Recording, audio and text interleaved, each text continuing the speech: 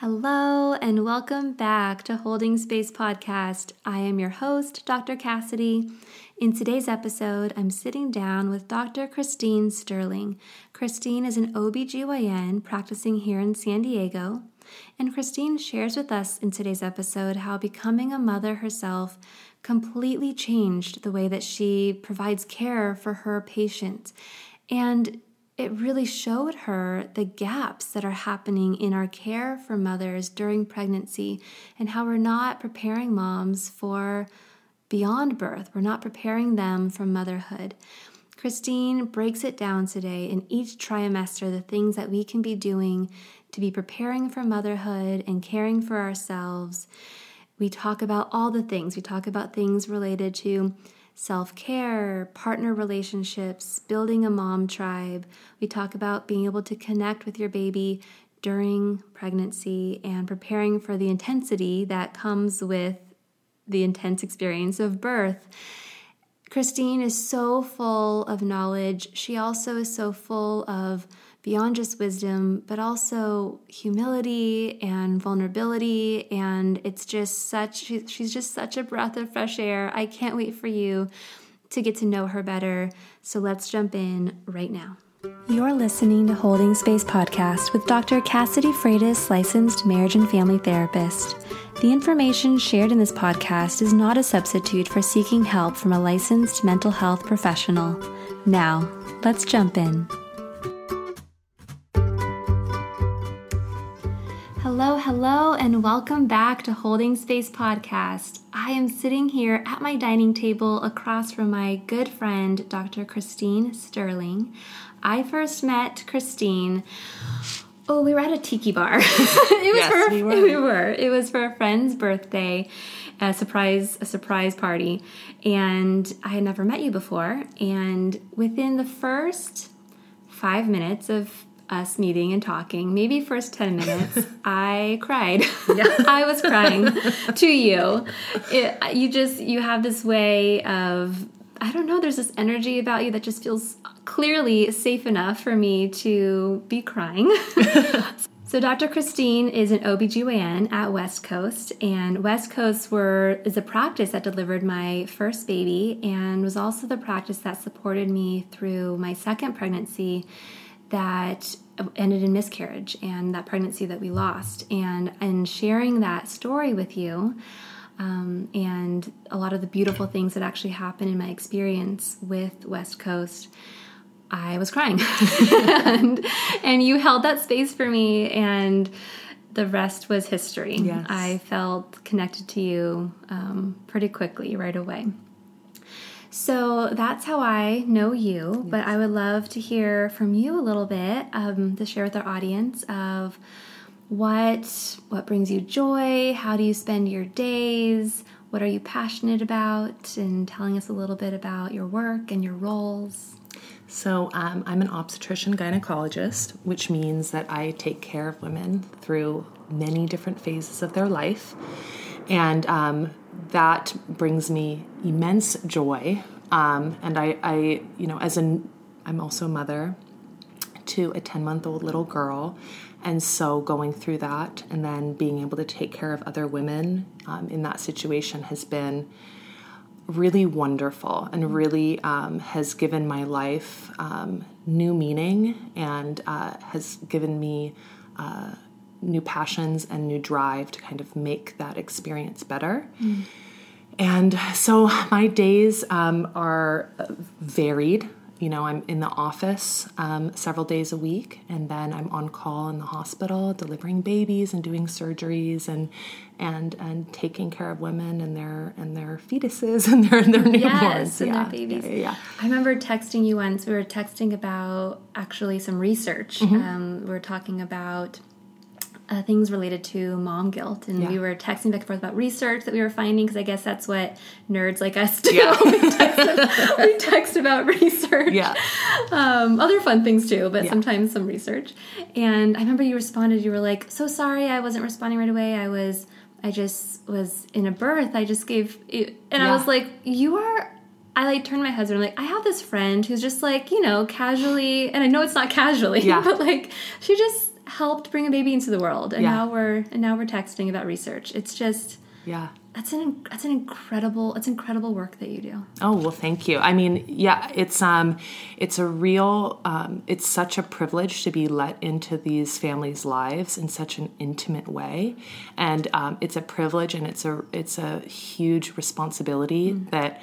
Fortunately, I really love that level of responsibility. You know, it's very unique in terms of medicine in that the vast majority of times you're taking care of a healthy situation. So it's not a disease process. These are healthy people, and what's happening to them is natural and should be happening. So I feel very, very fortunate that I found this specialty and I found my calling. And it's really people's reaction when they have a baby. I mean, now that I'm a mom, I think I cry in almost every delivery. Like, they don't necessarily see that, right? Because they're like, but I definitely shed a little tear almost every time because it's really a beautiful experience. And some of the reactions are just like, oh, they're so precious. Well, I imagine in the work that you do, you witness so much beauty. Yeah. And so much vulnerability and beauty within that vulnerability. I also imagine you witness a lot of things that are pretty brutal too. Yeah. I mean, I think that's the aspect of this kind of work that is challenging, because you can go from a really beautiful experience and went to something that's really, really difficult. Yeah. And when things go bad in my specialty, they're not supposed to go bad, you know? Yeah. So when things don't go the way that we plan or we had foreseen, it forever alters people's lives. And it is certainly never lost on me that how I am in that moment could potentially be remembered for the rest of someone's life. So how I deliver news, or just having to deliver bad news, or be in situations that for some people will certainly be traumatic. There's a gravity to it. And you're, from my own personal experiences, you're so right in how important that person in the room is, and how much that can stick with you forever. Yeah. The story that I had shared with you at the tiki bar was actually that when with my second pregnancy, we had heard the heartbeat, and then a few weeks at our next appointment, we went back and there was no heartbeat and the baby hadn't grown, and my body wasn't miscarrying, and so I ended up having a D&C. And that first experience of seeing the ultrasound and not seeing the flutter and not seeing that the baby had grown was really traumatic. Yeah. And then going into the D&C, I was in a really, really rough place, really struggling and in a lot of pain. And one of the physicians at West Coast, Dr. Saffert, he was the one who was going to do the D&C, and I remember going into that room, and it was really cold, and I was panicking, and I was in a lot of pain, and I asked him, is there any way that I could see the baby one more time? And I don't think that that's part of protocol. I don't think that that's usually what happens. Yeah. But he said yes.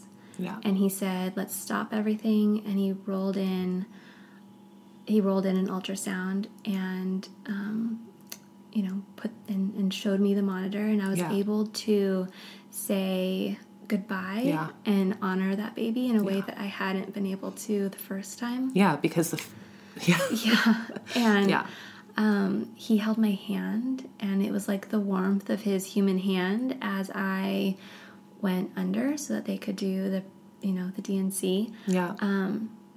That is what I remember. Yeah. And I remember his voice. He has an incredible accent. Yes. And so I remember his voice, and I remember the warmth of his hand, and I remember the words he said, and him saying yes to allowing me to do that. And so it's just your role, that person's role in the room is really powerful. Yeah. And it can be really healing and powerful in a good way, and it can also be really it can also add to the trauma sometimes.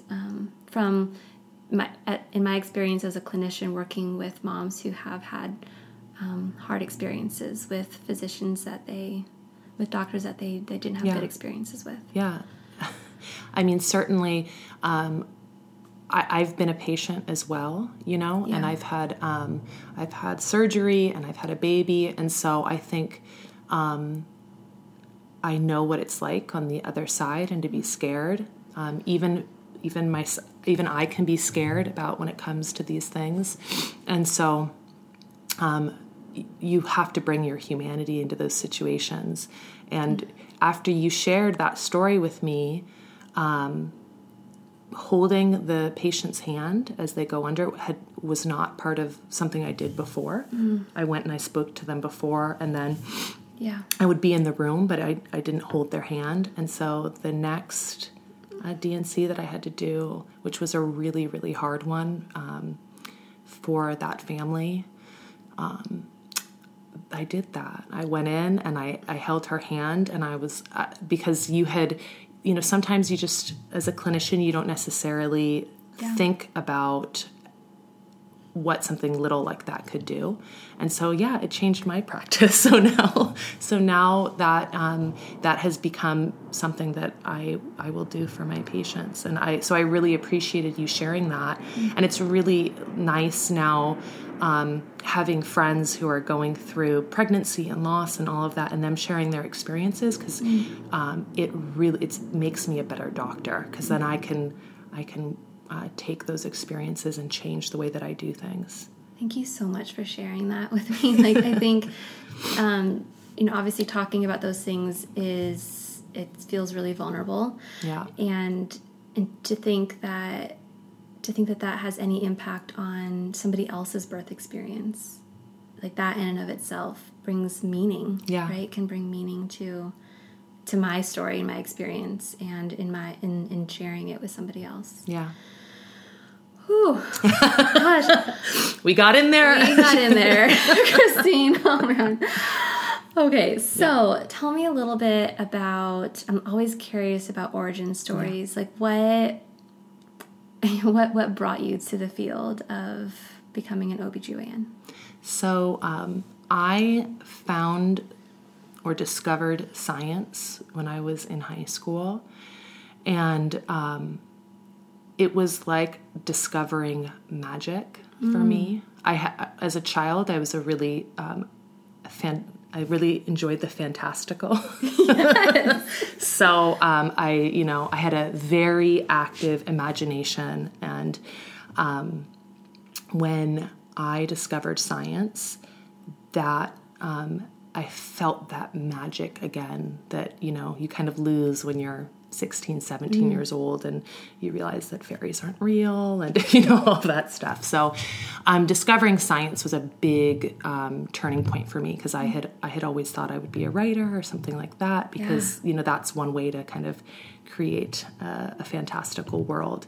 But just understanding how things actually work, and how miraculous things, just like how a cell works, and all these different components of the cell and DNA, and really blew me away. And so I went away to college, and I was studying neuroscience, and I thought, I'm going to be a PhD, and I want to win a Nobel Prize, and I want to be such a hard-hitting scientist. And then I kind of realized that there's another part of me that's beyond just scientific curiosity, but my deep need to take care of people. And I'm a big sister. I'm the oldest of 4. And so I think that was a role that was always going to need to be part of my life, even before I was a mother. So then medicine just made the most sense, because it was a blend of the two. And so, got into medical school, went to medical school, thought I was going to be an orthopedic surgeon. Yeah. Because my grandfather, who I love dearly and is a very special person in my life, is an orthopedic surgeon. And interestingly enough, one day I saw one of my mentors, who's an OBGYN, Dr. Raquel Arias, who's a phenomenal human being. She's the Dean of Admissions at USC. I saw her and I just went up to her and I said, I'm thinking of OBGYN. And I really hadn't been. I just said it. And I was kind of like, well, that was weird. You're like, whoa, where did that come from? And I just said it to her and she said, okay, well, there's two things you're going to need to be comfortable with. One, you have to be comfortable with being the doctor to your friends, because as an OBGYN, your friends are always going to want you to take care of them. Okay. And then the other thing is that you have to be comfortable with being your specialty and what you do always being part of a controversy, or, you're always going to be, what we do will always be debated by other people in terms of women's health. And, you really are, you have to be an advocate for your patient, advocate for women's health. There's more to it. Than just, being a cardiologist, right? Totally. So there's a lot of heated topics around our specialty. Right. And after that, it was just like, yes, I'm an OBGYN. I met other OBGYNs and these are my people. 100%. I'm an OBGYN. Yeah. And it's funny, my subconscious knew that that's where I belonged. It must have, because it just came out. It just came out. And I really surprised myself, because it had not been something I was really thinking about.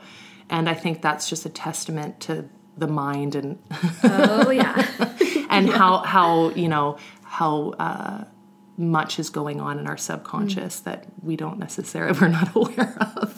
I don't think I've ever heard someone describe their relationship with science being like magic. And I adore that. I think I needed to hear that. I think I've struggled with science at times where it feels like, can I both be somebody who believes in science but who also believes in, or also can also hold space for that there's things we don't know, right? And and curiosity and creativity and magic, right? I've just never heard it described in that way, and it's so empowering to hear you say that. Well, the more you know about science, the more you realize we don't know. Yeah. And so that really, my husband's also a scientist. So we those are I love those conversations where you just, the things that we don't know and what could be. It's so, there's a lot of curiosity, a lot of wonder there. And at the same time, all that we do know is really impressive, because when you are in science and you realize how hard it is to do research and to get all this stuff and to figure all this stuff out, it's just, the human beings are incredible, amazing and incredible, and we're so fortunate. Because in that I hear both like empowerment in like being a human and what we're capable of, but I also hear humility, right? That there's also this, like, there's also so much we don't know, and I don't know. I think that if we can come into, as providers, healers, if we can come into the space of working with people with both feeling empowered by what we know, but also humble enough to be like, there are things that I can be humble enough to also say that there's things we don't know, right? And that I can be curious and I can ask questions, and I love that. So talk to me a little bit about your approach to maternal care during pregnancy, birth, and postpartum. So I have two main passions when it comes to pregnancy and postpartum, and two things that I really want to see happen in this world. So first of all, I am really interested in what successful motherhood looks like from the perspective of the mom.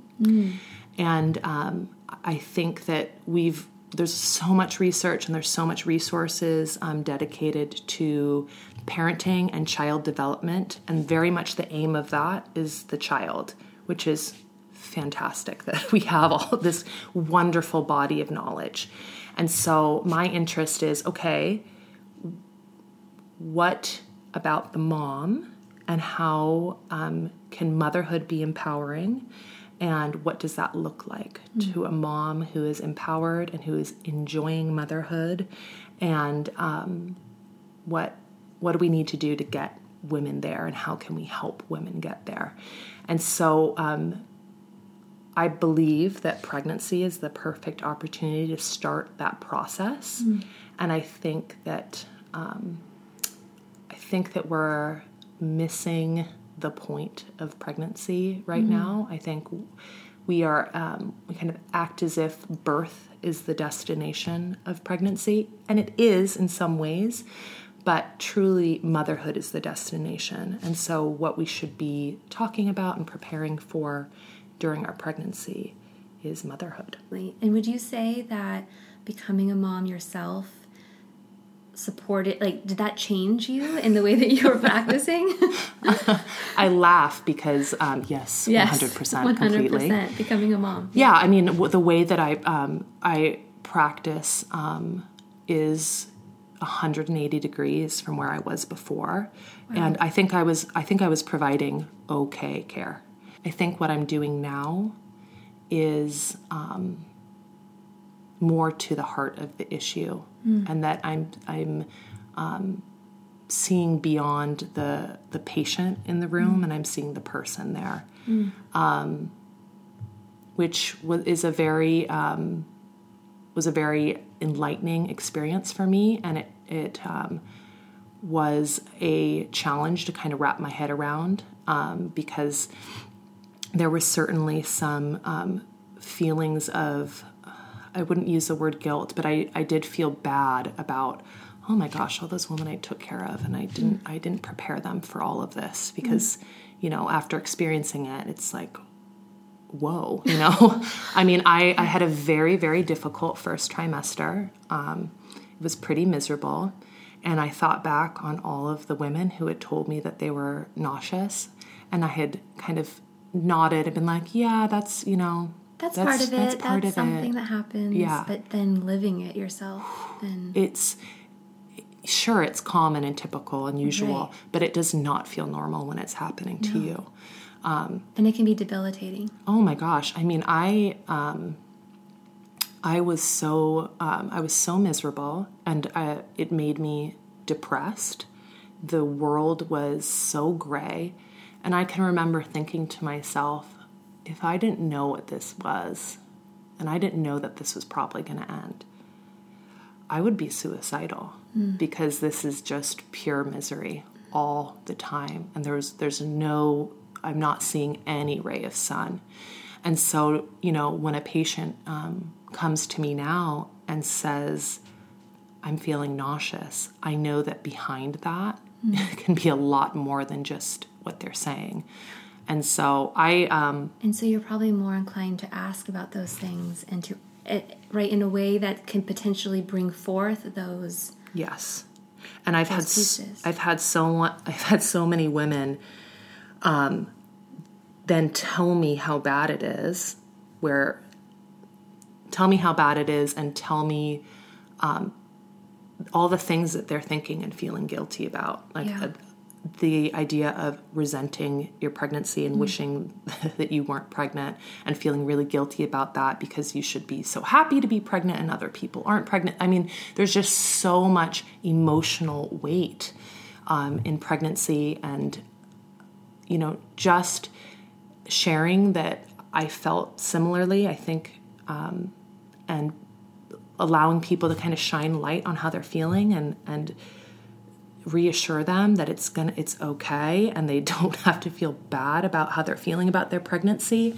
I mean, that has been really a wonderful experience for me, to be able to see people leave their visit a little bit lighter and not feel so guilty about those feelings. And that's a big part of that's kind of not feeling so alone. Like you're allowing yourself as a human being to show up in the room, and to share your experience.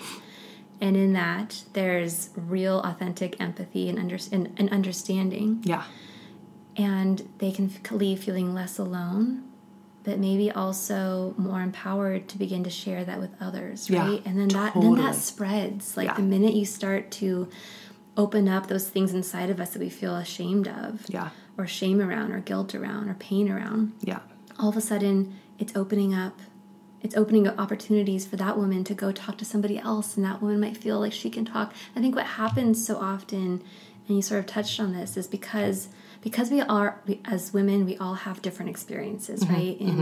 In getting pregnant, being able to get pregnant, in pregnancy and birth, postpartum and breastfeeding, there are so many different ways in which it can look and be experienced, and the different things we can struggle with or that can come easily, that we often silence ourselves. Because it's like, well, I don't want to complain about how nauseous I feel and how debilitating it feels, and even how maybe even feeling suicidal because of how dark this all feels. And I don't know if I can survive this, and I'm not enjoying being pregnant, but I don't want to say anything, because what if I say something and I hurt somebody who is trying to get pregnant and desperately wants to be in that place, right? So then they just silence those feelings, and then that's where it festers and can grow into other things, right? That can be much worse. Yeah.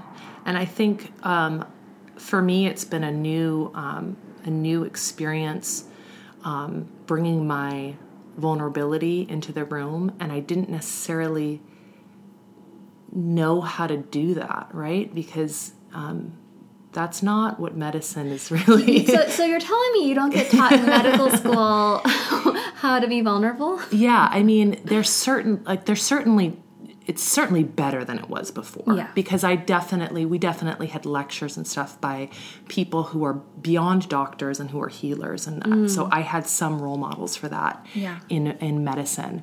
But you know, when you're in training and you work 80 hours a week, that gets beaten out of you really fast, because you get compassion fatigue, and so I had to kind of go back to what I always wanted to do, and look back on those models, and some of the people who provided care for me in my pregnancy really showed me that. Just an example, like, okay, she did it. Like, my midwife shared with me her personal story, and boy, did that make me feel so much better. Yeah. You know, I can remember I was in my second trimester, and I was out of the really dark time, but I was still having these waves of negative emotion and dissatisfaction that would kind of just wash over me and be around for like 5 to 10 minutes out of nowhere. And I kind of be like, oh, that's interesting. I wonder what that is. And I went to see my midwives, and one of them just asked me how I was, and I gave my, I'm fine, like, I'm okay, because I'm a doctor and I've got this under control. And then she just looked at me and she was like, but really, how are you? And it just like kind of opened up this whole experience. And she shared her experience with me, and she gave me a little something that I could do to just make myself feel better. Right. And that was really, I'll always remember that moment. And it's made me a better doctor to just have seen what that can do. So I try to bring that as much as I can into my practice. Yeah. So I know you've shared with me that you feel like that in the different trimesters, that there's certain things that mothers can be doing to care for themselves and to be preparing for motherhood. And so you shared a little bit in your experience in the first trimester. Yeah. You were nauseous all the time. Yeah. It was debilitating. So what in the first trimester can be happening that moms can be doing to care for themselves and prepare for birth and motherhood? So first and foremost, I think the overarching theme of the first trimester for me is self-care and survival. So if a mom is having a really difficult time, as I did, it really is survival mode. And so for women who are having a difficult time, who are nauseous, or, they have severe aversions, or, it can show up in many different ways. The first trimester can be difficult. It's not just nausea. But if someone's having a really difficult time, I like to tell them that this is not the time that you're necessarily going to be super mom, or you're going to be killing it at your job. That's okay. That's okay, please. Just take care of yourself. You're not going to be as outwardly productive as you always were, because inwardly you're being very productive. Okay. I needed to hear that in my first trimester, and I didn't. I actually heard, so I experienced a little bit. I was nauseous a little bit. There were a few times of like pulling over and throwing up on the side of the road. But for me, it was more the exhaustion. Yes. Like I just wanted to sleep all the time. And I remember saying something about that at where I was working at the time at my job. And I worked in a doctor's office. Yeah. And one of the nurses, one of the nurses said to me, "Oh, no, you can't complain yet. You don't even know what it's going to." I know. They're like, "You just wait until the end, then you'll be exhausted." And I was like, "Oh, so am I just like weak for feeling so tired?" And so then I was like, well, then I shouldn't be feeling tired, which would keep me from actually getting the rest that my body needed, right? So I love what you just said. Yeah.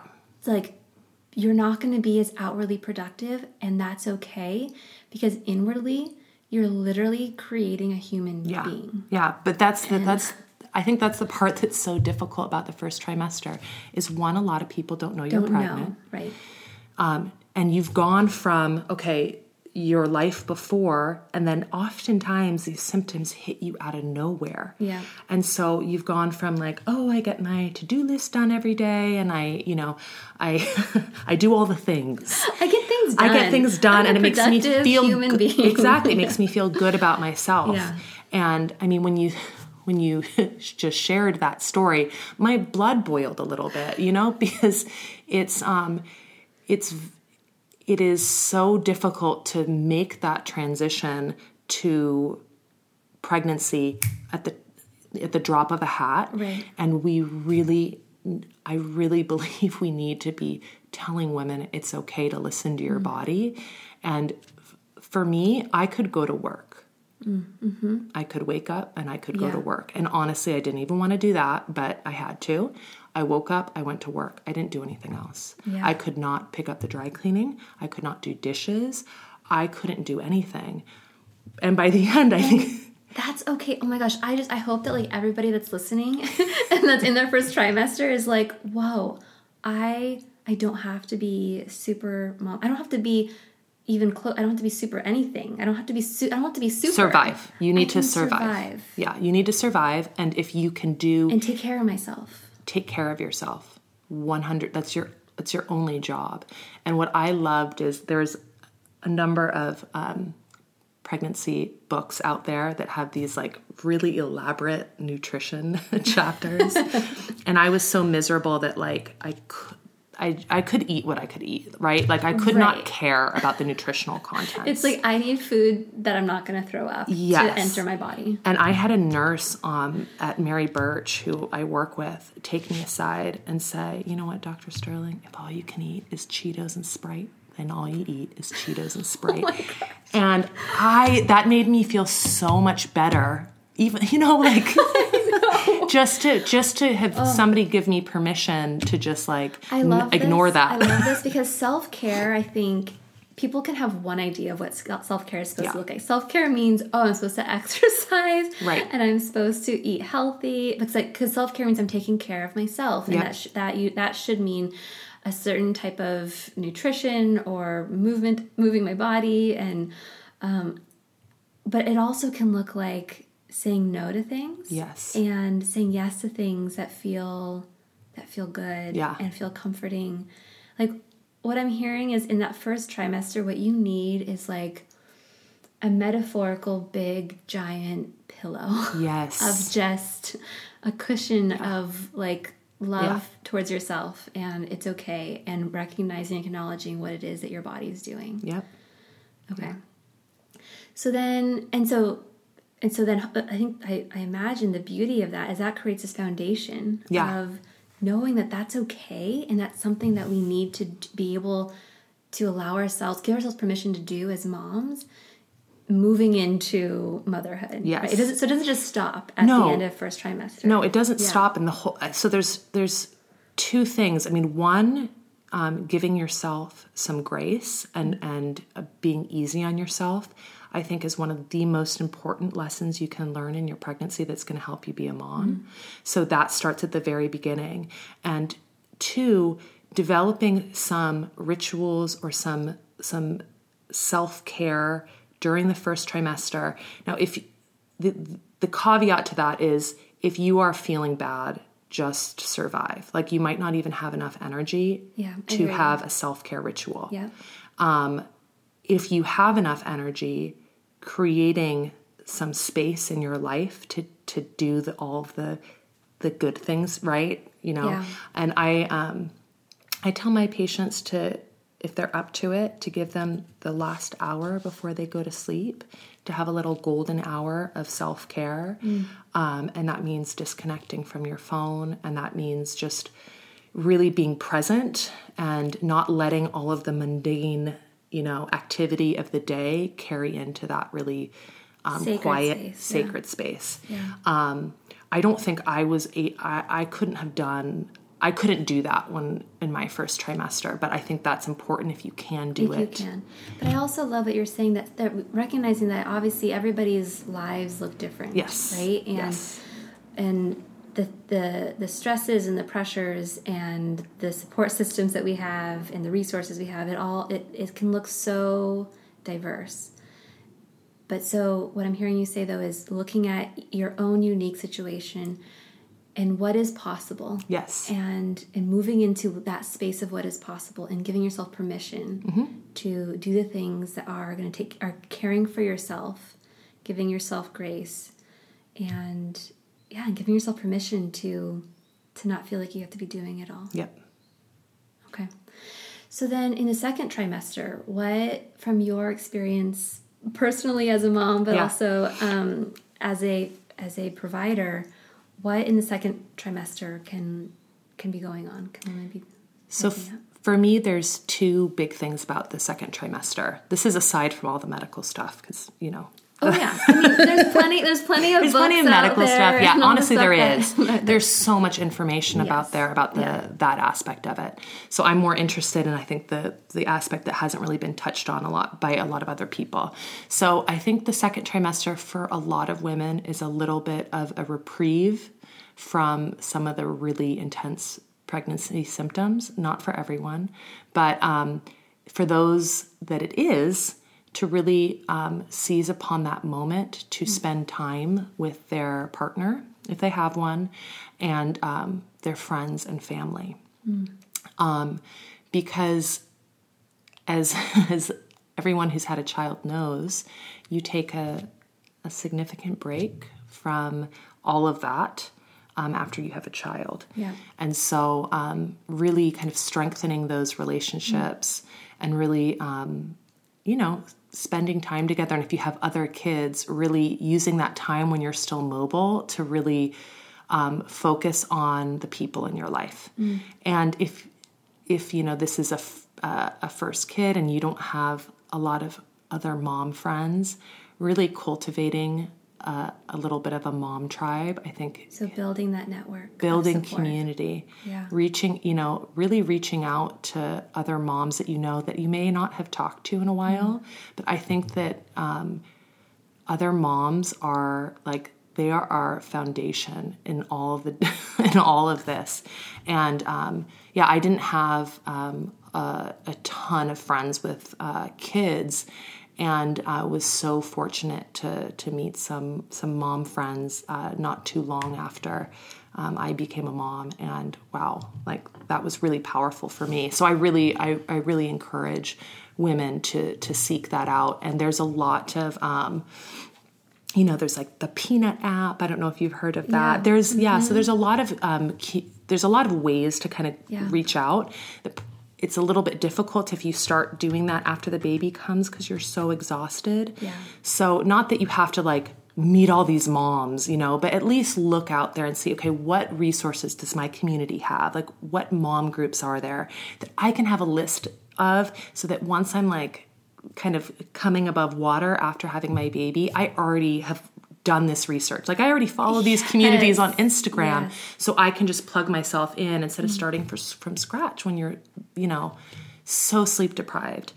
And so I think that community and your relationship with your partner and really honoring that in your second trimester is can be beneficial. And then the other aspect of it is starting to kind of bond with your pregnancy and bond with your baby. So I started around, babies can hear around 16 weeks. So probably around like 19, 20 weeks, I started singing my daughter the same song every night. And I think that's really, for me, that's when I became a mom. So I think everyone becomes a mom at different points. Yeah. And it's not just like, you don't just become a mom once the birth happens. I think you can become a mom at some point. And so for me, I became a mom when I was driving home I drove home from Los Angeles to San Diego. And the entire ride home, I memorized the song Dream a Little Dream. I literally sang it over and over again so that could be my lullaby.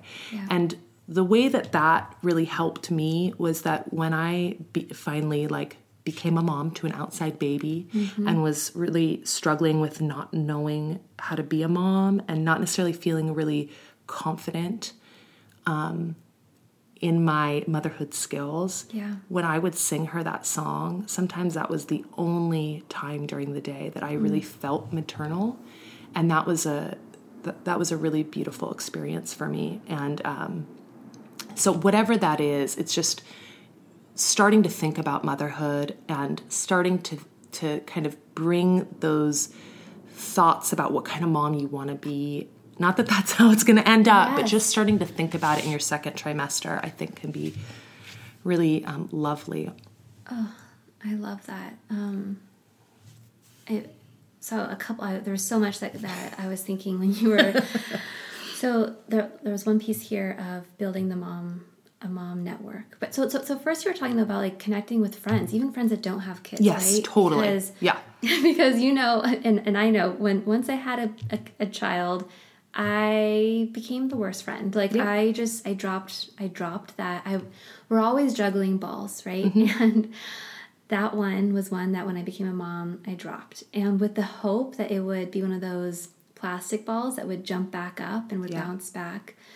And with some friendships it did, and with some it didn't. Yeah. But I think that if I, during my pregnancy, had really spent time with those people and I don't know, and was aware of how much it was going to change our friendship, that I think either the friendships that weren't going to work out anyway once I became a mom, it would have been clear and may have been a lot less painful when those relationships were challenged. And or it could have really protected some of those friendships, because it's like, okay, we know this is going to be hard, and I want you to know that you're important to me. Yes. I'm about to do something that, from what I'm hearing, is going to take so much out of me, and I'm going to become really super focused inward, right? Yeah. And so then cultivating that mom network. And I also didn't have any friends that had babies when I became a mom. I was the first. And I didn't have that network. And what I ended up doing was going to breastfeeding support groups. I'm like, okay, I mean, I got to breastfeed anyway. Might as well do it when I can have someone there that can support me. And maybe there'll be other moms there with babies the same age. Yep. And that is with both pregnancies, with both of my children. And I'm still friends with moms from that breastfeeding group. If you're in San Diego, the San Diego Breastfeeding Center has a group every Wednesday. That is like where I met my crew, my mom tribe, the people who in the middle of the night I could text and they were up too. And so then there's this piece of partner relationships. And as a marriage and family therapist, I cannot be a stronger supporter of this piece. And you know what's crazy is I'm a couples therapist. I work with a lot of couples, and my husband and I, we did not do the work that we should have done, right? Like, I just thought we'd be fine. And it was really hard, as it is for majority of couples, right? Because so much has changed. Identity has changed. Intimacy has changed, right? You're have a third person in your house, and it's just, it's so hard, and we weren't prepared. And I really, so now, you know, when I'm working with an individual who's pregnant, and if she has a partner, right, we always talk about what are the two of you doing, and oftentimes couples work will happen, and we have a lot of conversations, you know, before the birth. And then from our second pregnancy, my husband and I were much more proactive, because we're like, all right, like, things are literally, SHIT is about to hit the fan, like, quite literally again. I'm spelling it so that I don't have to mark this episode as explicit, because I've had to do that now a couple times already, which is fine, but in case kids are listening. And it's about to hit the fan, literally and metaphorically again. So let's be better prepared, you know. And so I can't suggest that more. Right? Couples counseling. You do not have to be on the brink of divorce to absolutely not. To just like designate time and space to talk about, okay, we're about to become parents. Or we're about to become parents again. And this is going to impact us.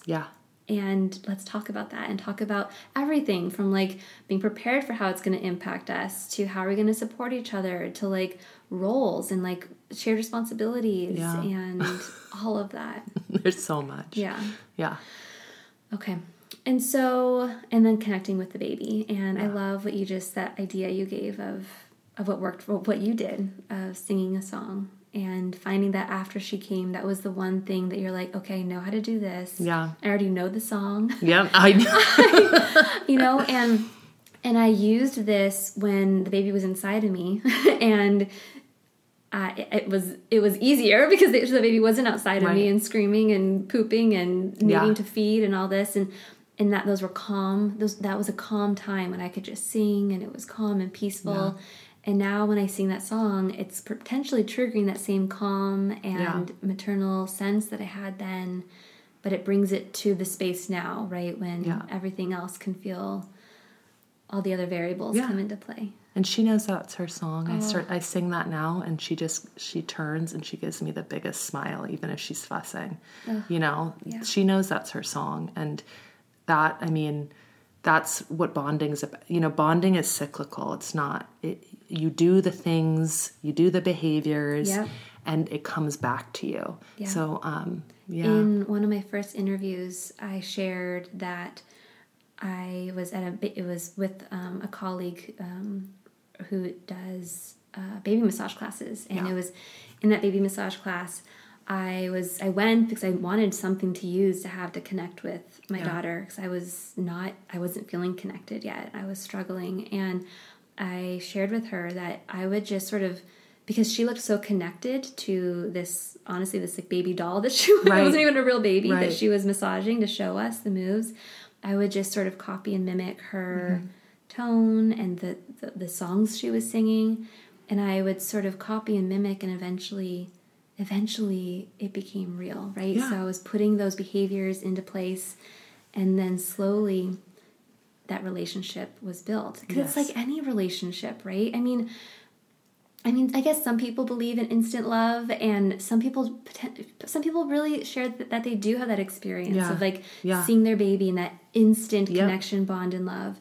That's not for, I believe, most moms the journey of connection. It's not, actually. It's not. And, but nobody really feels comfortable talking about that. Yeah. But that's what they'll share with me when there's no one else in the room, and they're like, yeah, so, they'll divulge that they're just still working on feeling bonded. And I think because we tell this story of the heavens parting, and the most beautiful love you've ever felt in your life is going to happen to you after potentially one of the most traumatic and painful experiences of your life. Yeah. And man, that's a lot of pressure to put on a situation. Yeah. And,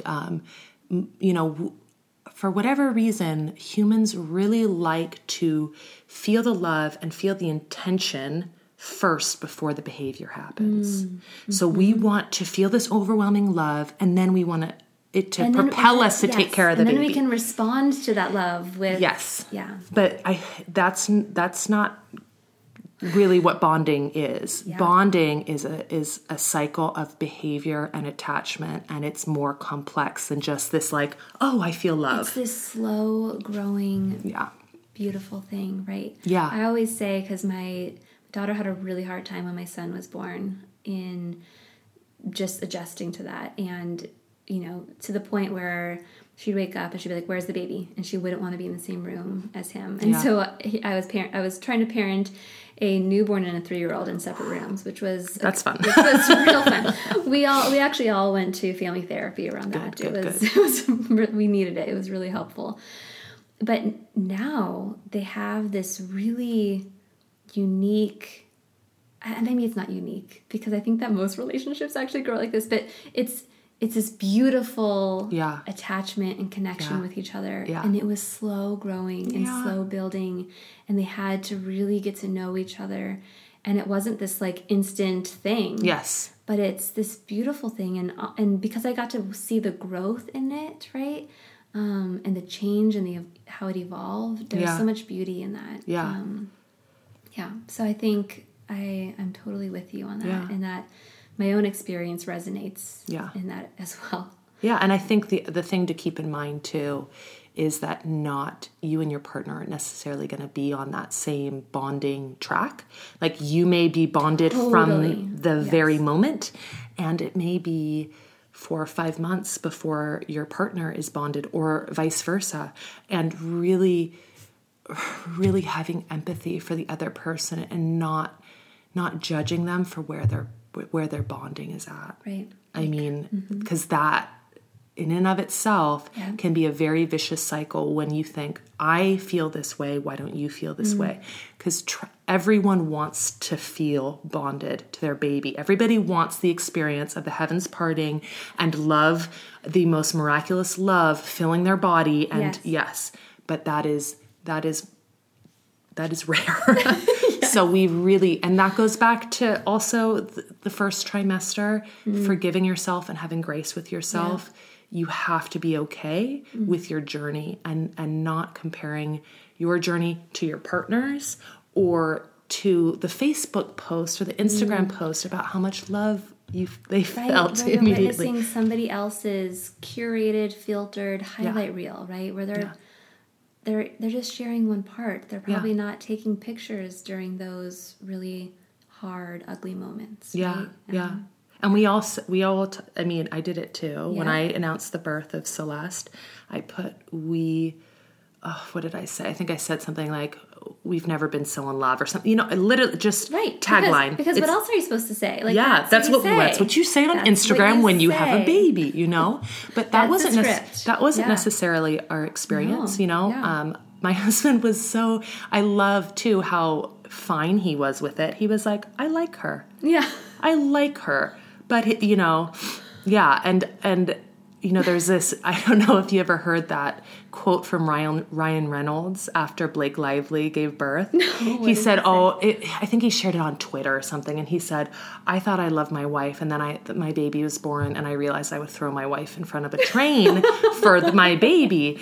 And Garrett's response was like, I wouldn't throw you in front. I would not do that. Because I think he was kind of expecting that. Yeah. And he was like, no, I like her a lot, but I'm not going to throw you in front of a train for her. Yeah. And some of this work that you're talking about in the second trimester of doing some of the couples stuff, right? Then hopefully that can give couples the skills to be able to have these kind of conversations with each other, right? About where they're struggling, how their journeys into connection and attachment are looking different. Yep. And being able to hold that space for each other, right? And not feel shamed or not feel like I need to silence how I'm really feeling, because that can lead, like you said, that can be really toxic and lead to some vicious cycles and disconnect. Yeah. So third trimester, what do we do? All of this has been so good. Like, what else can we add to this? Come on, this is so good. So third trimester, that's where like the bulk of the work is done. Oh yeah, we've already done a lot of work. We've already done a lot of work, but there's more to be done. There's more to be done. Yeah. So I am a firm believer that, and this is something I talk about throughout pregnancy as well, that getting connected to your inner wisdom throughout pregnancy and during your third trimester can be really important and help ground you. And empowering, I imagine. Yeah. And also strengthening your mind-body connection. And there's a number of ways I kind of teach people how to do that. Yeah. But in terms of the inner wisdom, it's just about creating some space in your life for introspection, whether that's journaling, meditation, prayer, whatever that looks like to you, making that a priority, because your identity is about to just change so much. Even if it's not your first baby, your identity, you're now, it's... Oh, as a mom of two, I can back that up. Yeah. You think, okay, I know how to do the mom thing, then you have a second, and it will rock you and your identity in other ways. Yeah. So, I think it's not, it's about just listening to yourself and being quiet with yourself and thinking about, okay, what does motherhood mean to me? And I think exploring your relationship, whether good or bad, with your own mother and your own parents can be really important, because I think that shows up after you have a baby. And if it was good, fantastic. That's a great role model for you. And if it wasn't, that can bring up a lot of feelings. So processing some of the feelings about how your childhood went, I think, can be really huge. So, and then in terms of strengthening your mind-body connection, for me, it's a lot about, birth is a really intense physical experience. And so kind of just getting in tune with your body. And I like to teach people to do serial muscle relaxation meditations. Progressive muscle relaxation. I love it. Yeah. And, there's actually some pretty good data behind that type of meditation. And so, it's so simple. It's like closing your eyes and relax and lying down. And I usually tell people to do this with sleep, because sleep is so hard in the third trimester. Yes. So, relaxing all of your muscle groups from the top of your head to the bottom of your toes, and especially your eyes, your jaw, and your shoulders, because I think a lot of us hold a lot of tension there. And that can be really useful when you go into labor to kind of, not tense up too much. But and then the preparing for postpartum, I really try to paint a picture of how difficult it is, because I think everyone talks about the newborn snuggles and the love and all of that stuff. Yeah. And so, I just try to prepare people for the reality of the sleep deprivation and the relationship stress. As you know, I'm sure, for a lot of people, marriage satisfaction decreases after the birth of a child. There's obviously the research. Like there's that point in time where marital satisfaction, it hovers wherever it hovers and it drops off the precipice. Yes. And that point in time is having children. And so I talk about, I ask patients to bring in their partners at the end, and we talk about what is about to happen in terms of the relationship. And I'm not a therapist. I don't have 50 minutes to sit down and kind of go through individual, where their relationship is. So it's more of me I'm telling them that, okay, you guys are about to become, I'll give you this is like word for word, the spiel that I give to new parents. You know, you guys are about to become co-project managers of a human being. Yeah. Okay. And you guys are going to care a lot about the outcome here and what's going on here. At the same time that you become co-project managers, you are also going to be so chronically sleep deprived. There's nothing that can really prepare you for that degree of sleep deprivation. And what happens to our brains when we're sleep deprived is a lot of our executive functions disappear. Yeah. So I won't get too sciencey on you, but essentially, the prefrontal cortex is where we hold a lot of our very unique human abilities, a lot of our brain power. So the ability to think, to have multiple goals in your mind at the same time. So when you're communicating with your partner, during that communication, you'll oftentimes be operating with multiple goals. So I want to communicate what I feel. I want to keep the relationship harmonious. And I want to, I have a big picture of where I see this conversation fitting in with our whole story. When you are sleep deprived, your brain is unable to hold all of those goals in its mind at the same time. So it's much more of an action reaction. Mm-hmm. You don't have the space in your brain to say, okay, I didn't like that. Am I going to say something? Mm-hmm. How am I going to say it? When am I going to say it? That's gone. You see something you don't like or something happens that you disagree with and you just blurt it out. It just comes out. Unfiltered, no, exactly. Yeah. And so you're managing this project together now, and now your communication, there's a total breakdown in your communication. You don't have the executive functioning that you used to have. No. While managing this very important project you care a lot about. Yeah. And that you want to be able to do together. And yes. Yeah. So what do you do? What are you supposed to do? Because literally we would be talking about the size of diapers. Yeah. And I would just be like, how did this become an argument? I literally don't understand how this became an argument. And so my lovely husband came up with this hugging it out. Mm. And so when either one of us felt overwhelmed, or we were having a conversation that was not productive, we weren't getting anywhere, he would say, all right, I need a hug. And we would bring it in for like a 15-second hug. And as it turns out, there's data behind it. There literally is. The Gottmans. Are you familiar with the Gottmans research? I am now. You are now. Yeah. Yeah, the Gottmans. So they have this idea of, in their book, And Baby Makes Three, right? Like we're all in the same soup, right? Which is basically in a moment of saying, I need a hug. And there's literally like the amount of time that you're hugging matters. Yes. Like the amount of seconds in which you're hugging matters. Yes. Because the first 5 seconds, you're still going to be mad. You're still going to be mad. Yes. Yeah. That oxytocin hasn't hit yet to help sort of like bring that like fight or flight thing down. Yeah. That sympathetic system deregulate, turn down. Okay. And so, but yeah, actually hugging it out, because first it's actually slowing down your stress response system. Mm-hmm. And then it's like this reminder of, oh yeah, we're both in this. We're both in this together. I'm not in this alone. Yeah. And it's a reminder of we're in the same soup. We're still connected in this. And SHIT, this is hard. Yeah. So Dr. Sterling, there was like so much more we were going to talk about, but I think that needs to be another episode, because like all of this, I think we just need to all let this just sort of like, it just all needs to like get into our systems, and we need to just like put it into practice and live it.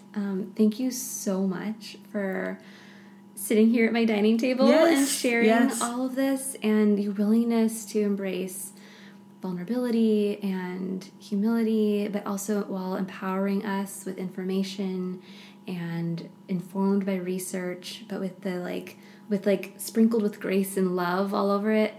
It's so good, the work you're doing. And So where can people find you or work that you're doing? Okay, so I think the best place to find me at this point is on the Instagram. Yeah, Dr. Christine. media. Yeah, social media. Dr. Christine Sterling. And I talk a lot about motherhood there and the reality. And then, Awesome. Awesome. Well, thank you so much. Oh, thank you. It's been a pleasure. I just feel very blessed that you asked me here today. So thank you. Thanks, Christine. You've been listening to Holding Space Podcast. I hope you enjoyed the information that was shared in this episode. If you did, you might want to subscribe and be the first to hear about future episodes as soon as they air. Thank you so much for sharing this space with me. Have a great day.